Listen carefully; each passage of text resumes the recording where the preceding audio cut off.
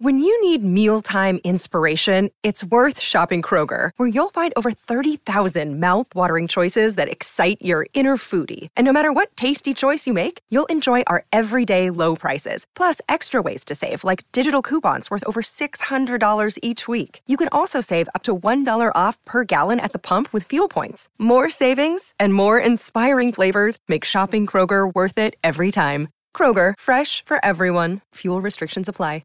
Another day is here, and you're ready for it. What to wear? Check. Breakfast, lunch, and dinner? Check. Planning for what's next and how to save for it? That's where Bank of America can help. For your financial to-dos, Bank of America has experts ready to help get you closer to your goals. Get started at one of our local financial centers or 24/7 in our mobile banking app.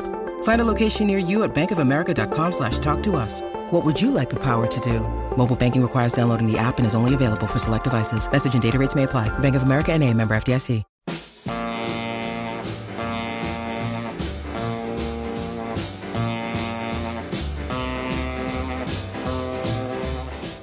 Welcome to Let It Roll, the insanely ambitious musical history podcast hosted by Nate Wilcox. We've covered the early history of rock and roll, country music in the 20th century, the rise of hip-hop, disco, and electronic dance music, and now heavy metal. Stay tuned for our histories of Broadway, opera, punk rock, jazz, blues, and gospel. Follow the Let It Roll podcast on Twitter at Let It Rollcast, and check out our website at letitrollpodcast.com. Let It Roll is a Pantheon podcast, and you can listen to more great podcasts at www.pantheonpodcast.com. Today, Nate welcomes Lance Scott Walker to discuss Houston's DJ Screw. Email us at letitrollpodcast@gmail.com. Pop in those earbuds and enjoy.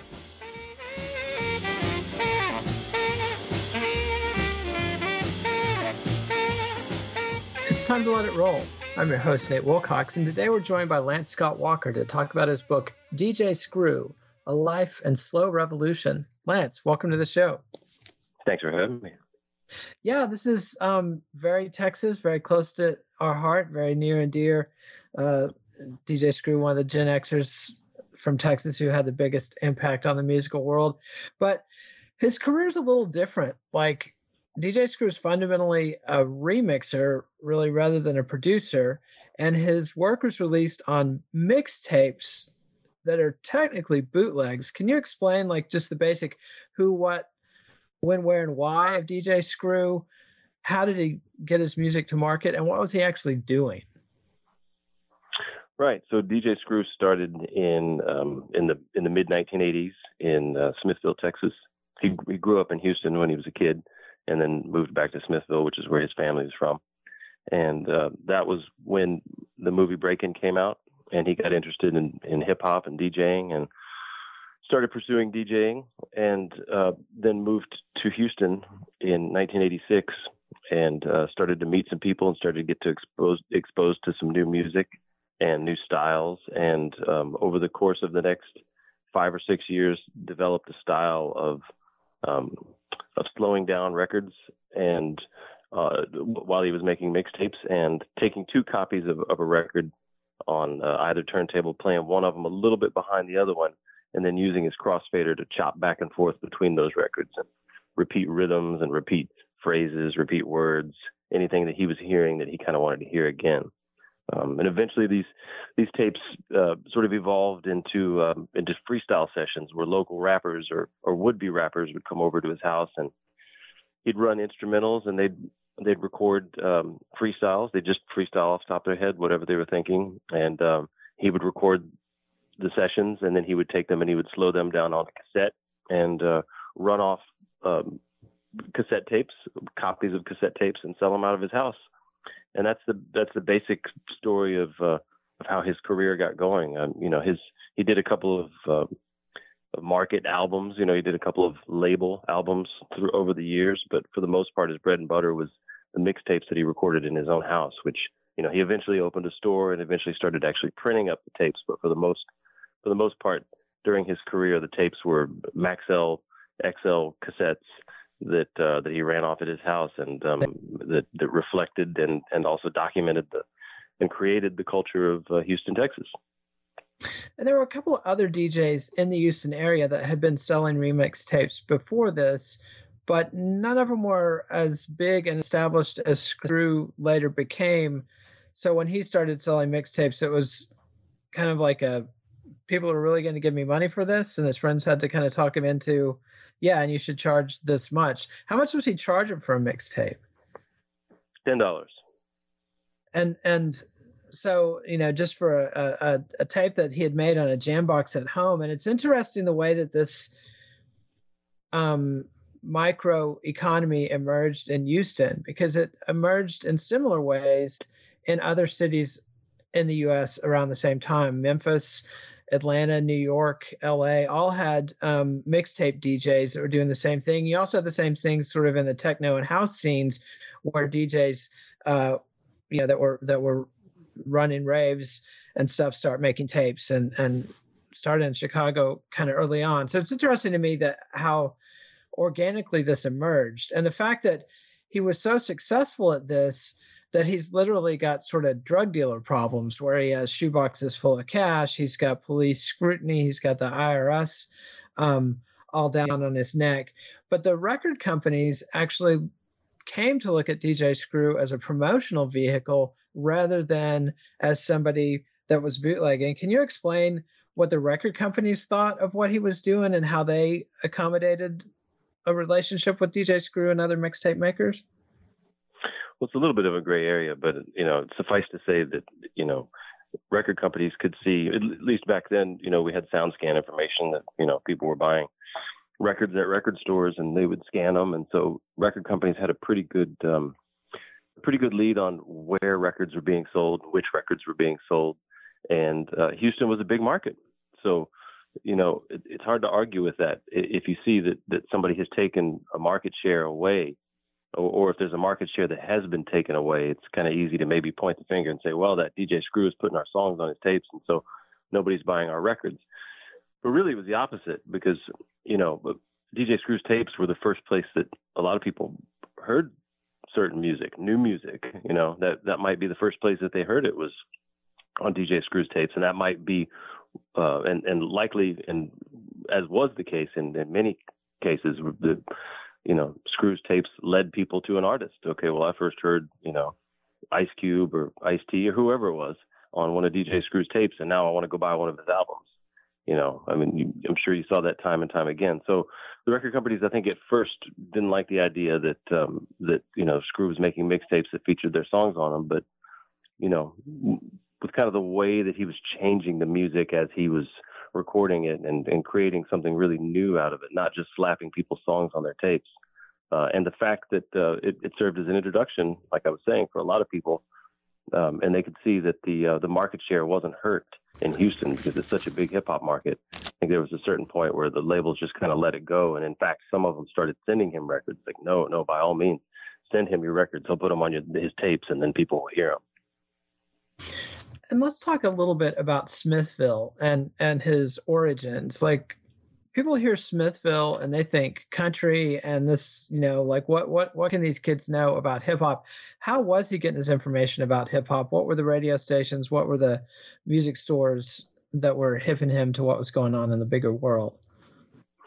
No record stores in Smithville. There was a record store in LaGrange at one point. And of course, that Smithville's not too far from Austin. But they could, in Smithville in the early 1980s, you could pick up an independent left of the dial radio station out of Austin. The call letters of which are escaping me right now, but I think it's KAZI. Yeah, it's KAZI. That's exactly it. You're right. And so he would listen to KAZI. They would be able to pick up something there. They could pick up on clear nights. They could pick up a radio station from Houston, which I always found surprising. But Houston, has got big radio stations. They're big blowtorches, and so a lot of people can pick up that signal. Didn't have MTV. There wasn't any. Most of the local radio anywhere in the Hill Country was just mostly playing country or maybe blues. But Screw knew a couple of older guys that had records, and in fact, one who was a DJ, one who was a record collector and had a lot of equipment, but another one who was actually a DJ and who was actually going to Houston and buying records in Houston, which is, of course, where you could get great hip hop records because there was already a scene going on there. So the exposure didn't really so much come off of the radio in general, even though, there's a couple shows that he could pick up here and there. Didn't have MTV or anything like that, but MTV in the early 1980s wasn't showing hip hop anyway. So it was really sort of a patchwork of places that he was getting hip hop records from. But I think maybe even more important was the fact that, since DJing was his thing, and he loved the mechanics of DJing. He loved the idea of being able to play records for people. He loved the idea of being able to kind of rethink how those records unrolled in time. The fact was that the records that he had available to him were his mother's records, blues records, R&B records. And these are some of the first records that he really got his hands on, was really able to play over and over again and kind of get to know the grooves and how they worked and everything. And I think that's really important because, later on, if you go and listen to a lot of his mixtapes and look at the freestyles, the sort of bed, the foundation, the beat that he used for a lot of tracks where people are freestyling are old R&B tracks. And I think that musical education comes from his mother. And I think that if he had stacks and stacks of hip hop records to begin with, it would have been a sort of a different education. It wouldn't take anything away from him. But I'm just saying, I think that because of the fact that what he had available, which is his mother's records, it sort of gave him a musical education sort of from a different angle. And then by the time he was getting into Houston and there were more record shops all over the place, and he was able to get his hands on some hip hop, by then he really knew how to handle records, and he kind of knew what he was listening for. All right, let's hear our first song. This is Hardcore Life by Triple Threat. This is a track DJ Screw actually produced. You best come equipped, a 9-double limb, sort of gauge with that pistol grip. They say prevent violence, but what the fuck did them hoes know? Cause fool without a got you won't survive in the ghetto. Yeah, just like that I live is far away from a fairy to never know heaven on earth because my hood's like a living hell. Niggas out here don't give a damn cause we bored now. So if you wanna go, come along, ho, and get you something. Full of them lunatics and niggas pull triggers quick. Fiends be fiending and many hoes be like sucking dick. Cause money's the key and yeah, I'm out for a profit. Cause this is my dope in my block, so ho, you can't stop it. We guess niggas need to stay home with your... And that was Hardcore Life by Triple Threat. And so tell us, for the benefit of those who don't technically understand the difference, what's the difference between producing a track like he did for Triple Threat and what he normally did when he would remix tracks? Well, when Screw was remixing tracks, he was just doing so with the records. That was his main tool that he was using was the records that had already been produced. In some cases, he might have an instrumental. In many cases, he would have an instrumental or the acapella with which to work, and he could layer those over different songs and kind of mash them up and kind of really rethink the linear arrangements of the songs. So that's what he was doing when he was mixing. He was taking pre-existing tracks in a more or less finished form and rethinking them. But when he was producing, that was when he was actually using musical instruments, drum machines and keyboards and of course the turntables. Scratching is the turntables as a musical instrument.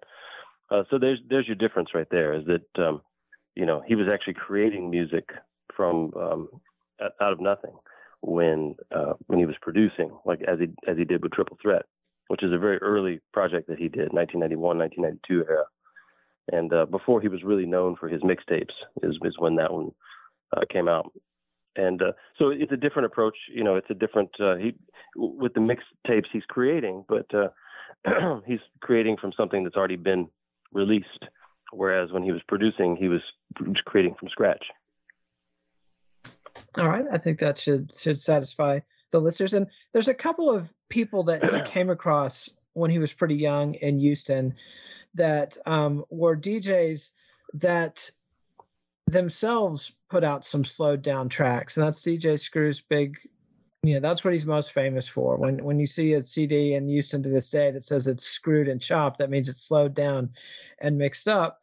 But tell us a little bit about Daryl Scott and Steve Fournier and what they were doing, how they helped kickstart the hip hop scene in Houston, and how they influenced DJ Screw and his taste for slowing down tracks. Well, I think out of the two, Daryl Scott would be the one who more so influenced DJ Screw. I don't believe that Screw and Fournier knew each other or really overlapped in their orbits. It was kind of a different scene. Steve Fournier was very important to the Houston scene, I should say. They're kind of from different eras.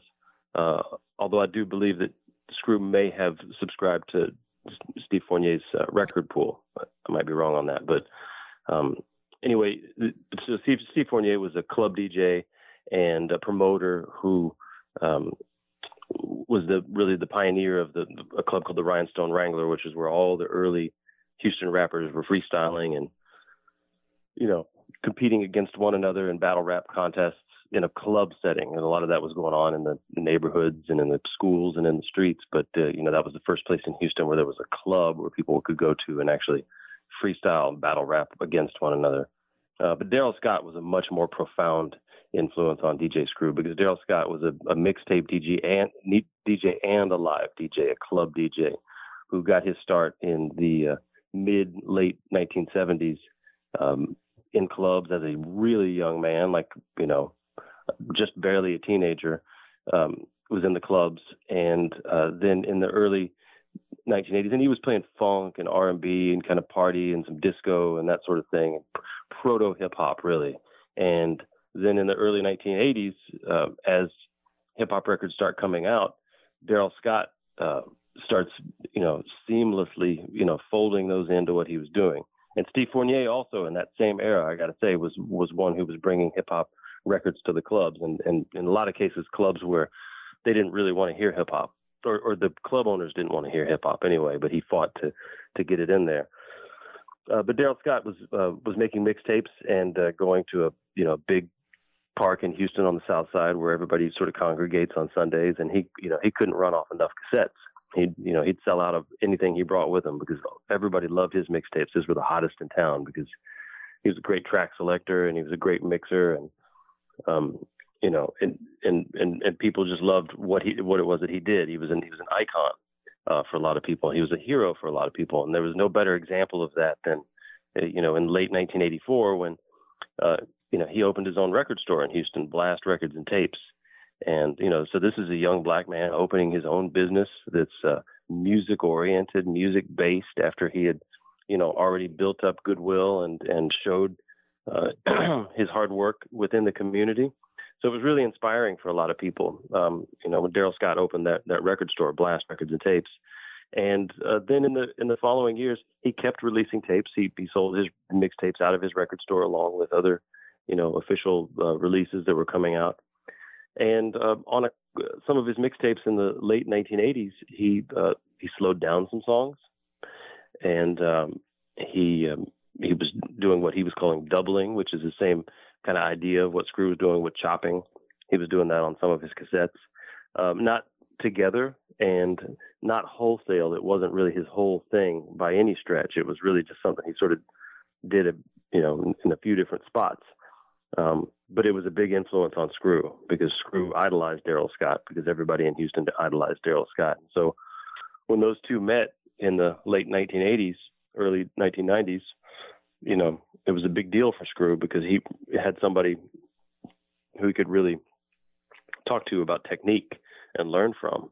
And, Daryl Scott was really a generation older than Screw, and was on his way to, was already mentoring young people in the neighborhood and was on his way to the ministry and, really, really, looking out for the younger generation and wanting to inspire them.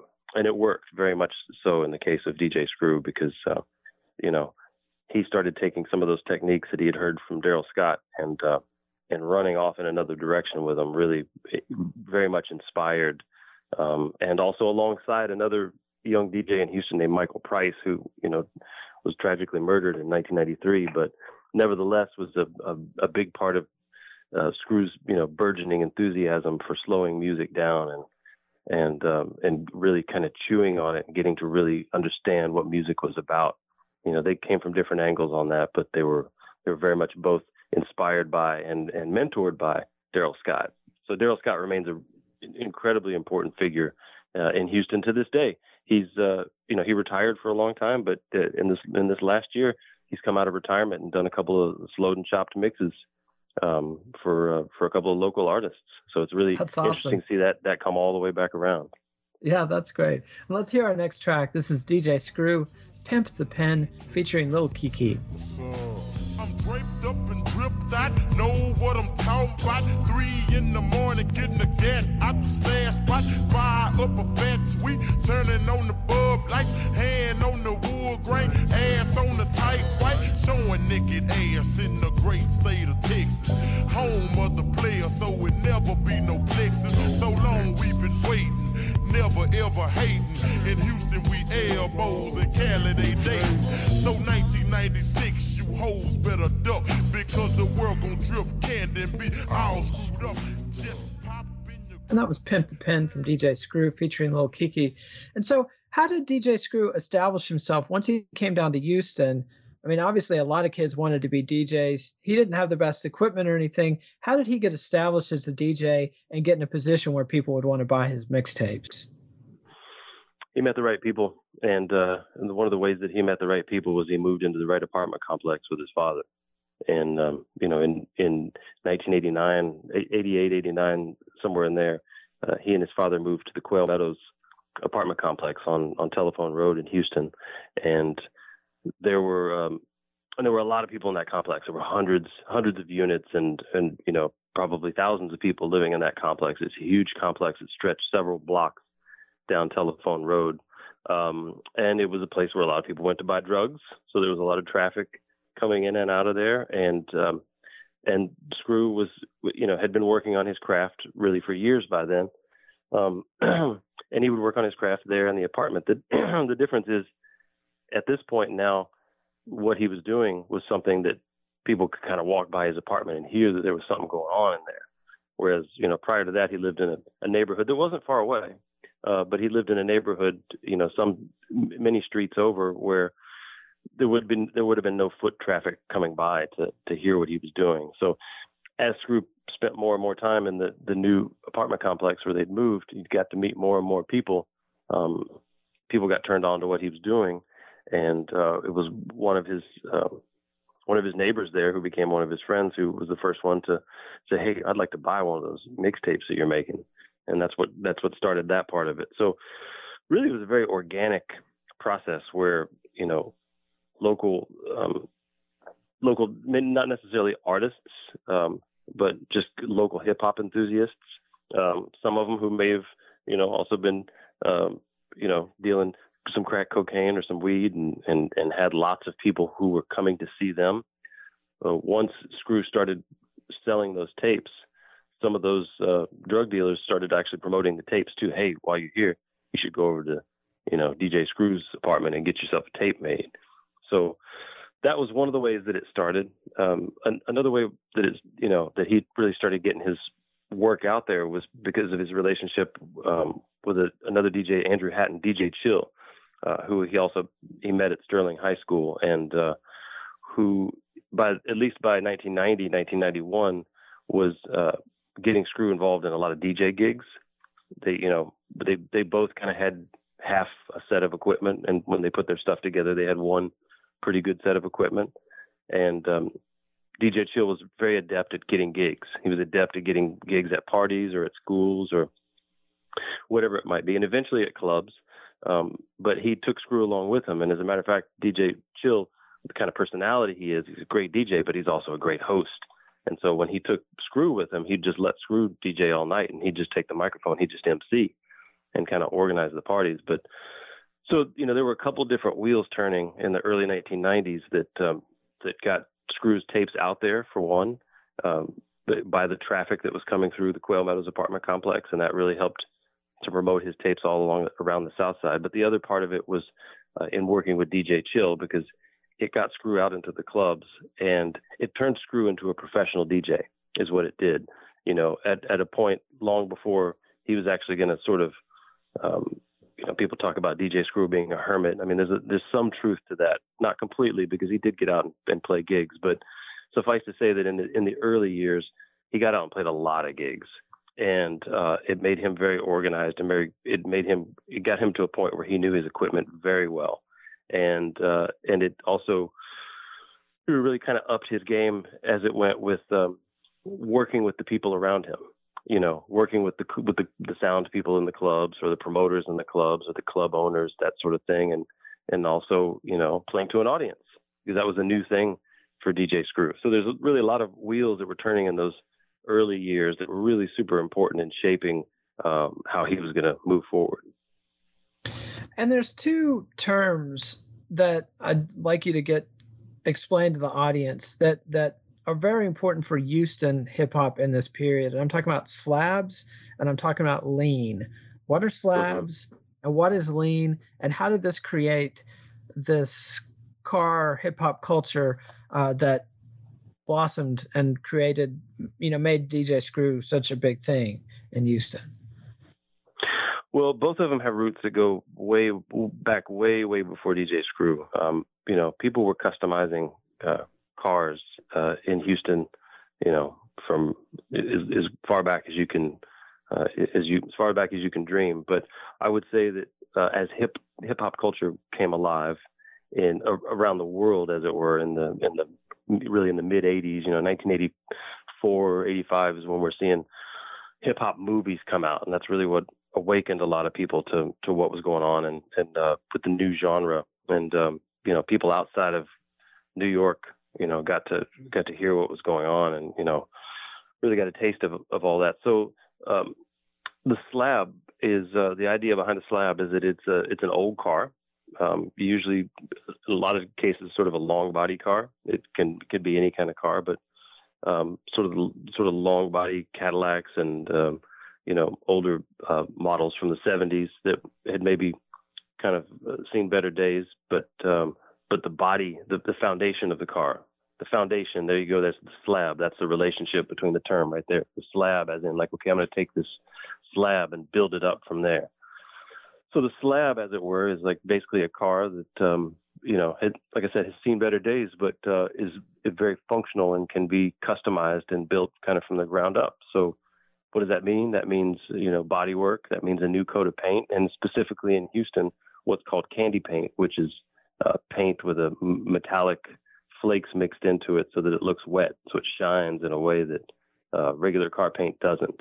It's more expensive, and it's you know, it's a lot more difficult to apply correctly. You know, there are people in Houston who specialize in it. Ike over on the East End in particular, you'll hear his name pop up in lyrics. You know, got my car sprayed by Ike, which is in "Wanna Be a Baller." So the slab, and it's not just the paint. You know, there's the rims, there's the spoke rims that go on there. There's the custom, you know, headrests and television sets put into cars now. That's probably not so much the case in the 80s and early 90s. But you know, all the insides done in custom leather and custom colored leather. So it's really a matter of taking an old car and bringing it, not just bringing it back, but bringing it into an innovative approach to thinking about how you want to present that car. And sometimes there'll be a trunk that will pop up and some neon inside of there and a fifth wheel on that trunk. There's all, you know, everybody kind of has their own style. So that style was already happening in the early 80s and mid 80s. And I think, you know, like I said, there were customizers around town who really specialized in bringing people's sort of dreams to fruition as it referred to their vehicles. So that continued to grow over the years.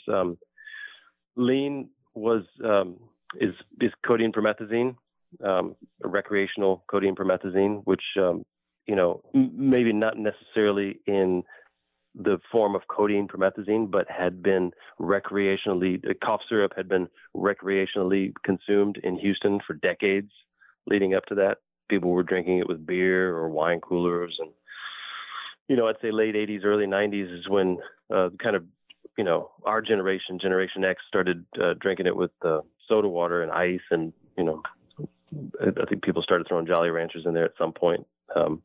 So these are two things that that were talked about on Screw's tapes as people were freestyling. These are things that they talked about, but they were things that were in place already. There were things that were happening in Houston, and Screw's tapes just made those things that much more popular. Why they called codeine promethazine lean is because when you drink it, it's sort of it's definitely an intoxicating effect, and it's people say it kind of makes you lean over, kind of slows time down for you and everything. And so people make that connotation, people make that connection to Screw's music through lean, because they say, well, if you're on lean and you listen to Screw's music, then you'll totally get it. Of course, there's truth to that, but you don't have to take drugs to enjoy DJ Screw's music. It's right there, right there in the music. Yeah, absolutely. And let's take a quick break and hear from our sponsors. When we come back, I want to ask you about the Screwed Up Clique and the rappers that Screw assembled around him to freestyle on his tapes. And so when Screw first started making mixtapes, he would have basically just the song, sometimes slowed down, chopped a little bit, and then he started adding shout outs, and he would let people pay a little extra, and they could get a shout out to their hood, pay even a little more extra, and they could personally shout out. How did that evolve into rappers like Fat Pat and Big Hawk and Lil Keke and ESG and others freestyling on the Screw tapes? How did this crew come together, and who was the first, and who were some of the most important rappers he worked with? Well, you're right that there were little flashes of that over the years, the shout outs, and of course he was building up his techniques over the years. But really, when we get to the most important pivot point, really is at the end of 1993, beginning of 1994, when Screw moved out of the apartment that he shared with his father, which in which he was really beholden to his father's schedule, his father's rules, his father's moods. Can you come over? Can people come over? Can you come buy a tape? Can you come in? Can you get on the microphone? All that was very limited when he lived with his father. But at the end of 1993, he and his girlfriend Nikki moved into a house in a neighborhood called Gulfcrest on the sort of the east end of the South Side. And that's where things really changed, because there were people that he knew. He knew Fat Pat. He knew ESG. There were people that he knew in the scene. He knew C-Note from the Botany Boys. There's plenty of people that he knew. But once he got his own house and he had no rules as to when people could come over there, that's when the freestyle started happening. That's when he was able to start really letting the music roll and letting people take that microphone and letting that magic sort of naturally come out. I don't know if that was necessarily planned or if it was more so just that the personalities that were coming out on the tapes sort of cleared that room for themselves. The first one to really freestyle on a tape, there are plenty of people who did shout outs over the year, but when we go back through the history, the first one noted to have freestyled on the tape was the rapper C-Note from the group Botany Boys. And once Fat Pat, who was a neighborhood superstar and a neighborhood icon, really, because he was such a gigantic personality and he was so funny, and he was really the most kind of, before he was really even an artist, he was the most complete artist of any of them. He was just a ready-made rock star. He was a gigantic dude. He was really loud and really confident. He saw everybody in the room and really kind of took everybody in and kind of sucked all the attention out of every room. So really, once Screw had Fat Pat over to the house, and Fat Pat, once Fat Pat heard that C-Note had freestyled on the tape, he couldn't get over there fast enough. And then once Fat Pat started freestyling on Screw tapes, he really set the tone for what everybody else was going to end up doing. He really kind of set the tone of like, this is what you can do on one of these tapes. This is the way that you can express yourself, which in turn was also what Screw wanted. Screw wanted to provide a platform for people. And all of this is kind of, they're inventing all of this sort of on the fly. I mean, this isn't like some grand plan where they sat down and sketched it out, nor is it anything that they really had a template from which to work. Nobody had done this prior, but I think that the personalities and the openness of Screw and the way that Screw really wanted to see people shine and see people kind of come alive and express themselves I think all of that just provided a perfect situation for these things to take off. So early on, you've got Fat Pat, you've got his brother Hawk, who came in a little bit later. He's the older brother, but he started rapping a little bit later. You got ESG, who came over from Louisiana and was already rapping, freestyling in Louisiana, and really brought another element of that to Houston. And then pretty early on, once Screw moves into the house in Gulfcrest, you get Lil Keke and the Herschelwood Hardheads. And, in the coming years, you meet Big Mo, and he comes in singing, and you got Big Pokey. And so you got sort of a starting 5 or 6 of the Screwed Up clique that all, they're all for the most part from different neighborhoods, different parts of town. They kind of represent different things. They all have different styles, but they're all picking up on the rhythms of DJ Screw and the sort of, the atmosphere that Screw is making available for them to do what it is that they want to do, and the way that Screw sort of quietly egged them on and gave them room to be themselves.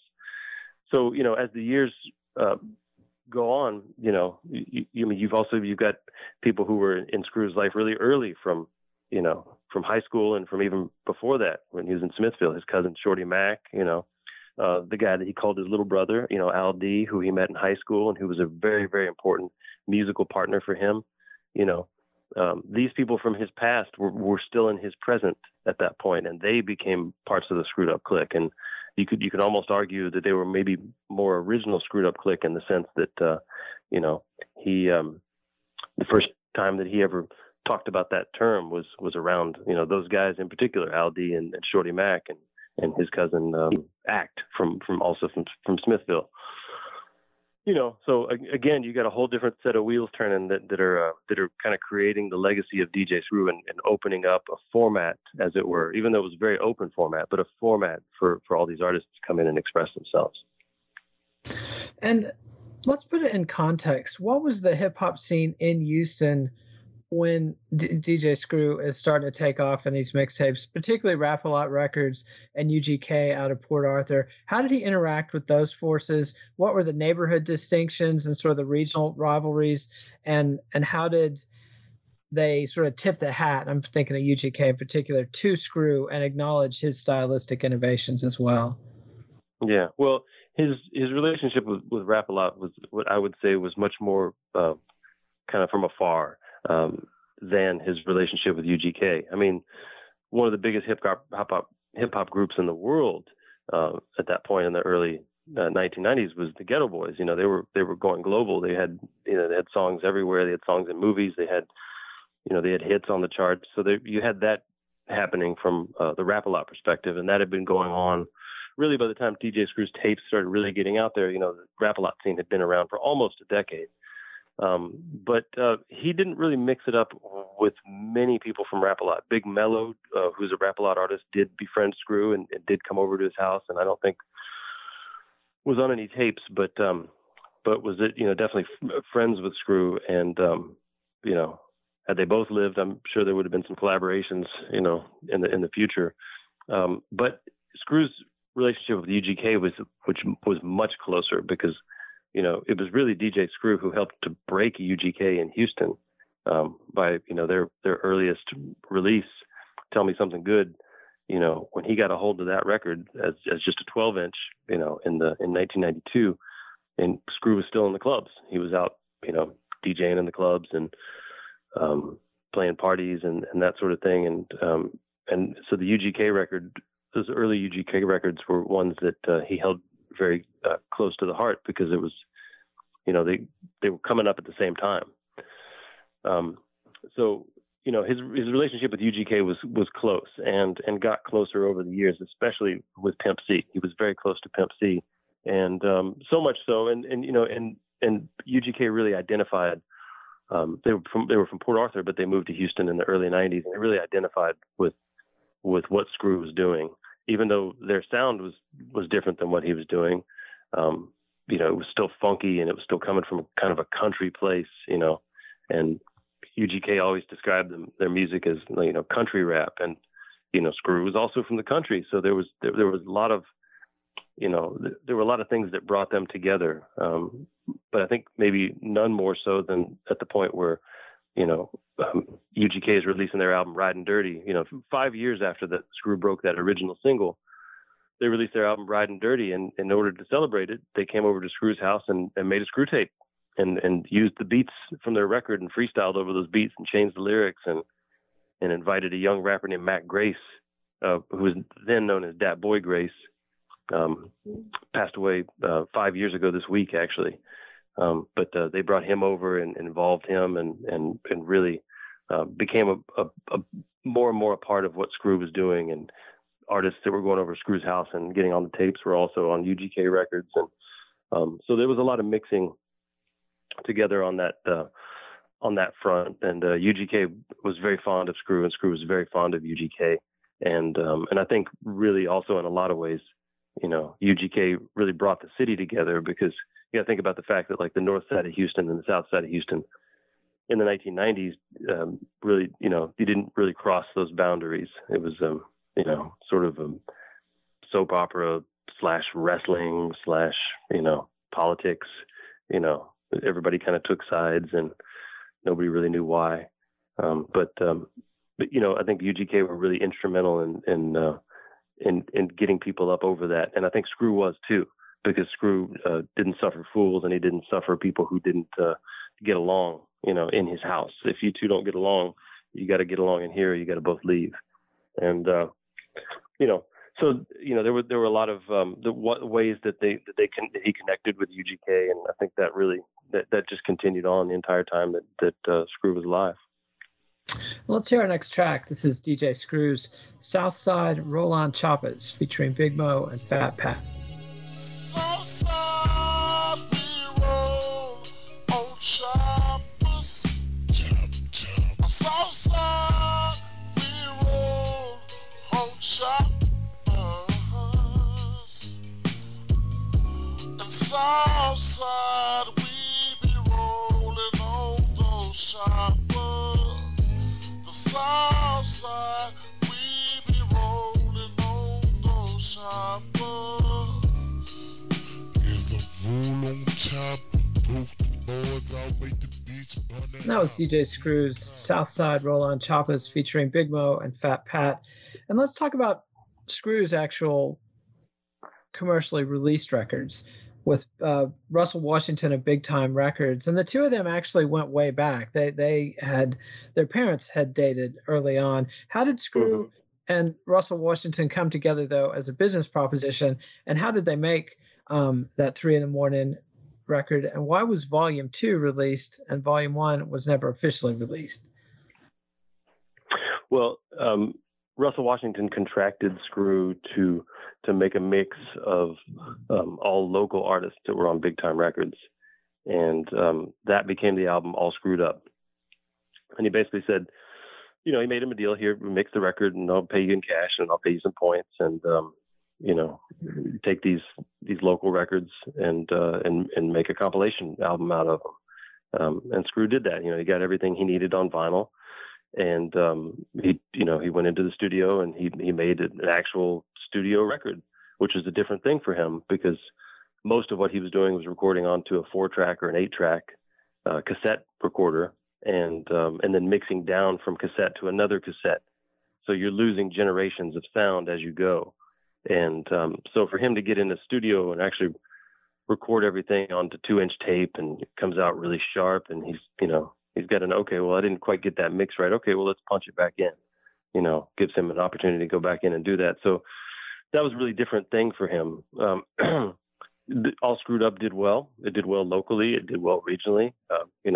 Russell Washington with Big Time Records was really pushing to try to get his records out there and make a statement. And 1995 rolls around and he approaches Screw about doing another record that is really, his own, where he can select the tracks and make his own mix, and they'll release it as a studio album. So Screw goes in to the studio and he does this, and he comes back to the label and he says, here it is. And, legal folks start looking at it and going, oh my God, this is a nightmare. You've got LL Cool J songs on here. You've got, there's the stuff that we could never possibly clear. It's, in order to clear the samples, in order to clear the usage of the material, it would cost so much money, either in legal fees or in, the fee that you would have to pay to the songwriter. There was just no way that they could clear it. So what Screw did was to go back in and make a version of this record that he'd been really dreaming up for years, called 3 in the Morning, where he had some screw tape versions of it that he'd thought up. And there were a few songs that in particular that he really wanted to have on that mix that survive on every version of it. And so he had to go back in and make a second version of it. And it took him forever to do it, because the other thing is that he went into the studio and worked on 4 turntables because he had that many ideas for what it was he was going to do and how he wanted to layer things over. So that's how there ended up being 2 mixes. The part 2 was the one that was actually cleared and actually could be released commercially. And part 1 had no clearance on it and couldn't be released commercially. And I think was only just sort of pressed up, sort of off to the side. And some of those were released just to local record stores because people wanted them so bad. But they were never, nationally distributed because they just couldn't be cleared. So that was how that happened. Screw and Russell Washington did go back very far. But it was Russell Washington who really approached him and said, I'd like you to mix a record using, big time artists, and then, came back to him again and said, here's, do a record of your own. So there's a couple different versions of that, but that's what makes 3 in the Morning such an interesting project of Screw's along the way, because he really had ideas of what he wanted to do with it, and he really wanted to make it right, and took a lot of opportunities to do so. And dare I say, in the end, he got it right. Yeah, I would say it's held up. And now, if you could, tell us a couple stories about sort of the peak of Screw's local fame, because there's just some amazing anecdotes of, like major labels are interested in trying to meet with them, and, Screw's trying to get to this breakfast meeting in a restaurant, and people are stopping him in the parking lot over and over again. He has to go back to his trunk and sell more tapes. There's even a kid who is dying of cancer, and his dying wish is he wants to make a Screw tape. Tell us a little bit about that and how Screw became, a local legend, and how that even kind of forced him to be on the run, where he had to move locations and set up a real record store because of the unwanted attention from the police who are noticing the people that we're talking like, as far as him being out there and sort of exposed to everything that's going on, we're talking leading up to, about the end of 1998. He had the house in Gulf Crest for all those years. People would come to his house to buy the tapes, and they started kind of coming at all hours because people knew where he lived and where he could get the tapes. He had to put up a gate around his porch so that people couldn't just knock on his door. And then he had to start setting hours, like, okay, you can come from 7 to 8 p.m. on these nights. And then he'd change the times a little bit here and there, but for the most part, they stayed pretty consistent. And people would drive over to his neighborhood and line up. They'd park outside of his house and wait. And then when he'd call somebody up, they'd run up there and they'd just, here's some money, give me some Fat Pat or whatever it was. And maybe they had something in particular that they wanted. There was no whiteboard, no dry erase board that listed all the cassettes back then. There wasn't. Once he opened the shop, there was, but people just kind of had to go with whatever they could get, and he would just run off tapes as quickly as he could. But that was dangerous because he was dealing in cash and, kept money in shoe boxes or wherever, kept it hidden. And, people knew where he lived and would come over his house every day and could look right into his living room whenever he was there at the gate, taking money and handing tapes over. So it got to the point where, he felt like, I have to open a shop. I have to get a storefront, because the police kicked his door in a couple times thinking that he was selling drugs. They didn't find anything. They found no drugs. They just found cassettes, smashed a bunch of cassettes, that kind of thing. So he thought, I got to get out of here. I got to go legit. I got to build a storefront. And so he found a space on Cullen Boulevard, right in between South Park and Sunnyside, two South Side neighborhoods in Houston, and opened up his shop in February 1998. And that's when, you know, he started charging tax and kind of came in from the cold as far as all that goes. And people, you know, had somewhere that they could go, you know, more frequently than 7 to 8 p.m. on a Tuesday night or whatever it may have been, you know. So yeah, the fame was definitely catching up to him in the sense that, you know, there were a lot of times that he kind of couldn't go somewhere without being recognized, and people didn't, you know, his face wasn't on any of his albums. So you didn't necessarily know what DJ Screw looked like unless you'd been to his house. But, you know, there were stories that people told me about being in the mall and then, you know, talking to him and mentioned his name, and then everybody realizes, oh, that's DJ Screw, and, you know, he gets mobbed. And so of course he enjoyed the love, and he loved that his music was touching people and reaching people. But you know, you also just never really know who's out there. And, you know, so I think in order for his safety, you know, he finally moved his operation into an actual storefront, and then got himself a house a little bit outside of the city to kind of get away from it all.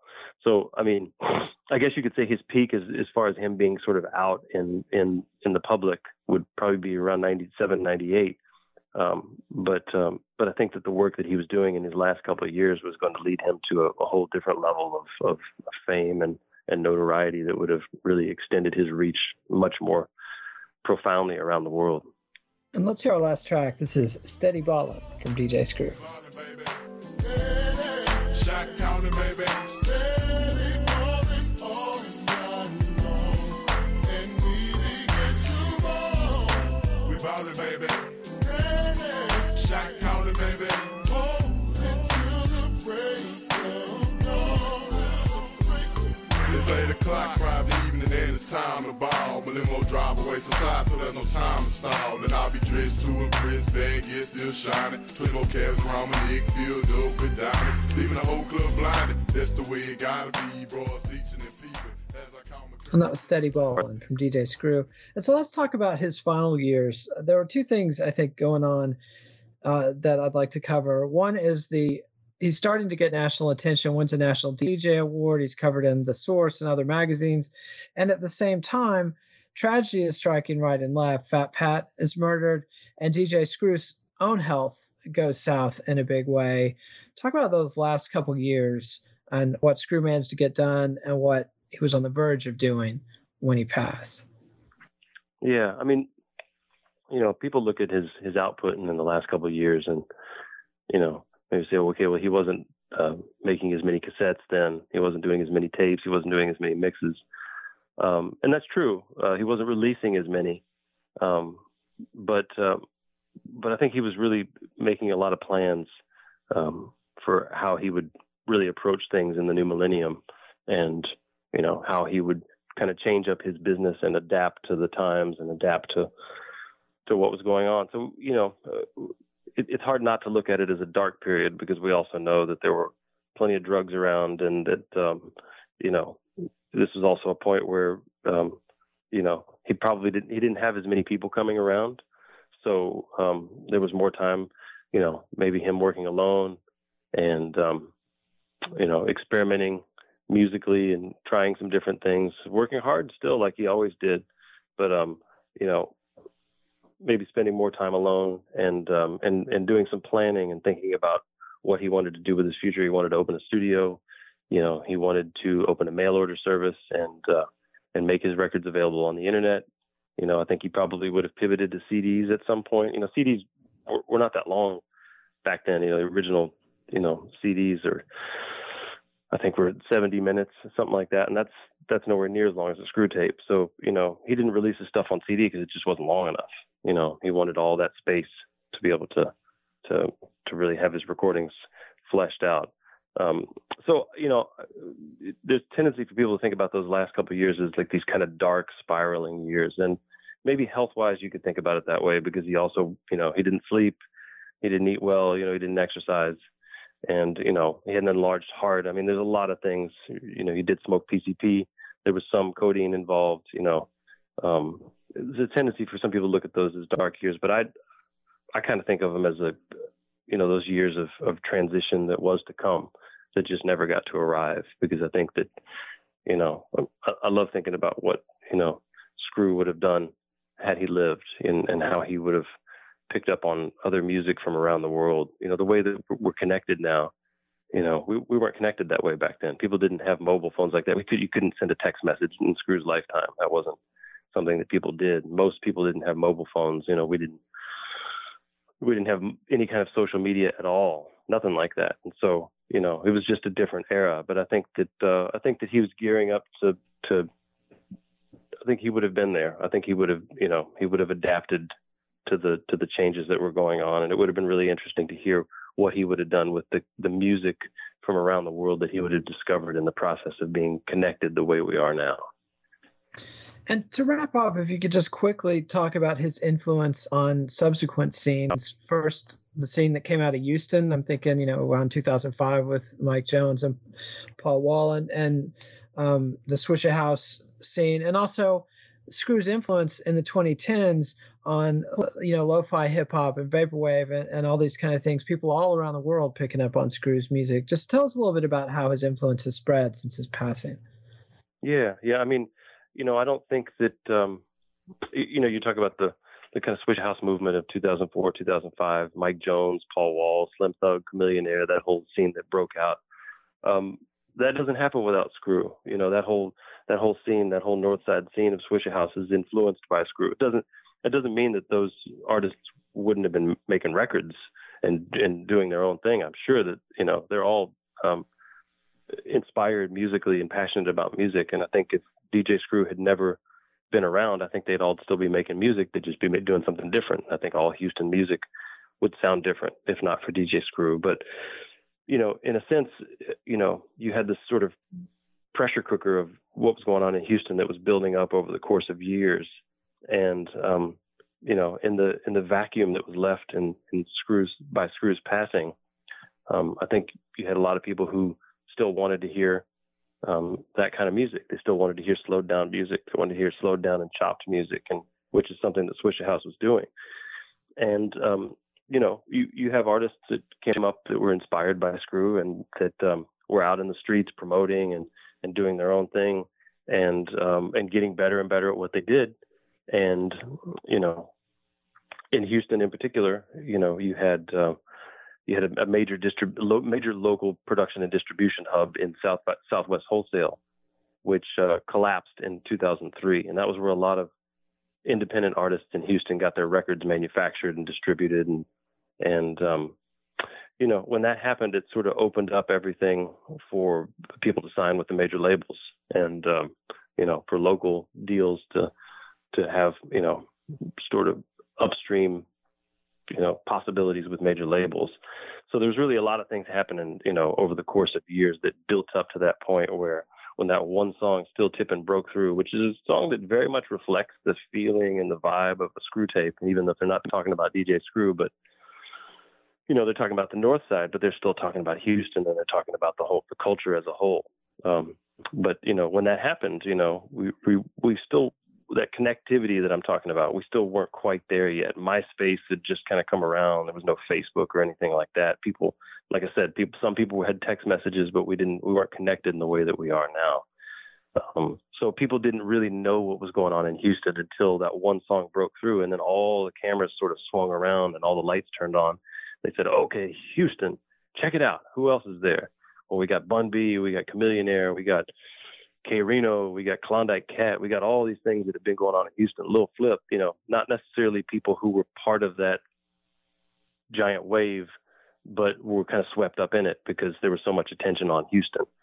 And I know this because my work started right before this. And so I'm kind of seeing this wave building up as I'm working on these projects, you know, 2004, 2005, goes way back.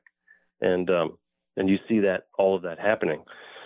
So, you know, that, and the influence to everybody was DJ Screw, and the influence that people were talking about was DJ Screw. And so I think that introduced a lot of people globally to DJ Screw when that happened. And then what do you get? You know, a few years later, you get Drake, you get A$AP Rocky, you know, you get Space Ghost Perp, you get people who were influenced by, you know, maybe were influenced by that Still Tippin' generation, and then kind of retroactively learned more about DJ Screw and what was going on in Houston. And then, like you said, you know, years after that, you start getting Witch House and Vaporwave and, you know, the things that you could argue are influenced by DJ Screw. And then, some years later, you get Travis Scott releases Astroworld, which has got a heavy DJ Screw influence. So I think it'll continue to come out in waves. I think, you're gonna continue to see, generations of talented artists from Houston coming out, and it's almost a rite of passage to to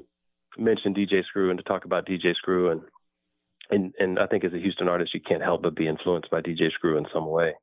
So I think you're just going to continue to see that in future years, especially as people become more aware of his story and become more aware of his importance, and the more and more people that you see that are citing his work and talking about his work, I think that'll just cause that much more interest in it. And I think it's, as saying this is the guy who took the time to write a book on it, I think it's infinitely fascinating. And I'm looking forward to the movie that's going to come out and future documentaries. And I just think it's an endlessly interesting, range of study. And I look forward to the future of it. Never gets old. Absolutely. And Lance, my guest has been Lance Scott Walker. The book is DJ Screw, A Life in Slow Revolution. And yeah, thank you so much for documenting this important Texas musical history. Really love the book. And it's a great guide to, DJ Screw's work is there's so much of it. And it's always been kind of daunting to me to try to go through the different mixtapes, but the book's really been helpful with that. I've really been enjoying, the lessons that you've passed down about DJ Screw. So thanks so much, Lance. Thanks so much for having me. I appreciate it.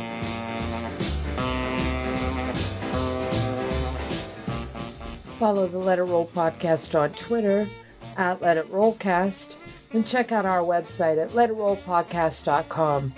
Monday, Nate welcomes Victor Bachris to discuss the Velvet Underground.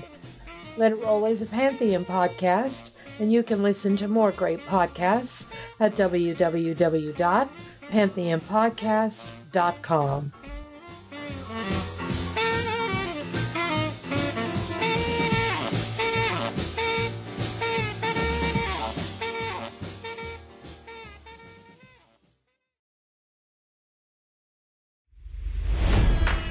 It's NFL draft season, and that means it's time to start thinking about fantasy football.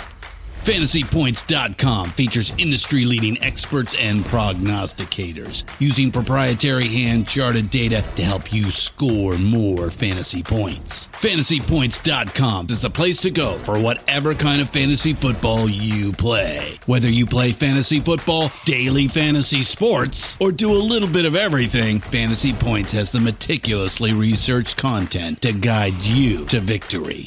And why wait for the fall? Fantasy Points also covers the new spring football league, the UFL.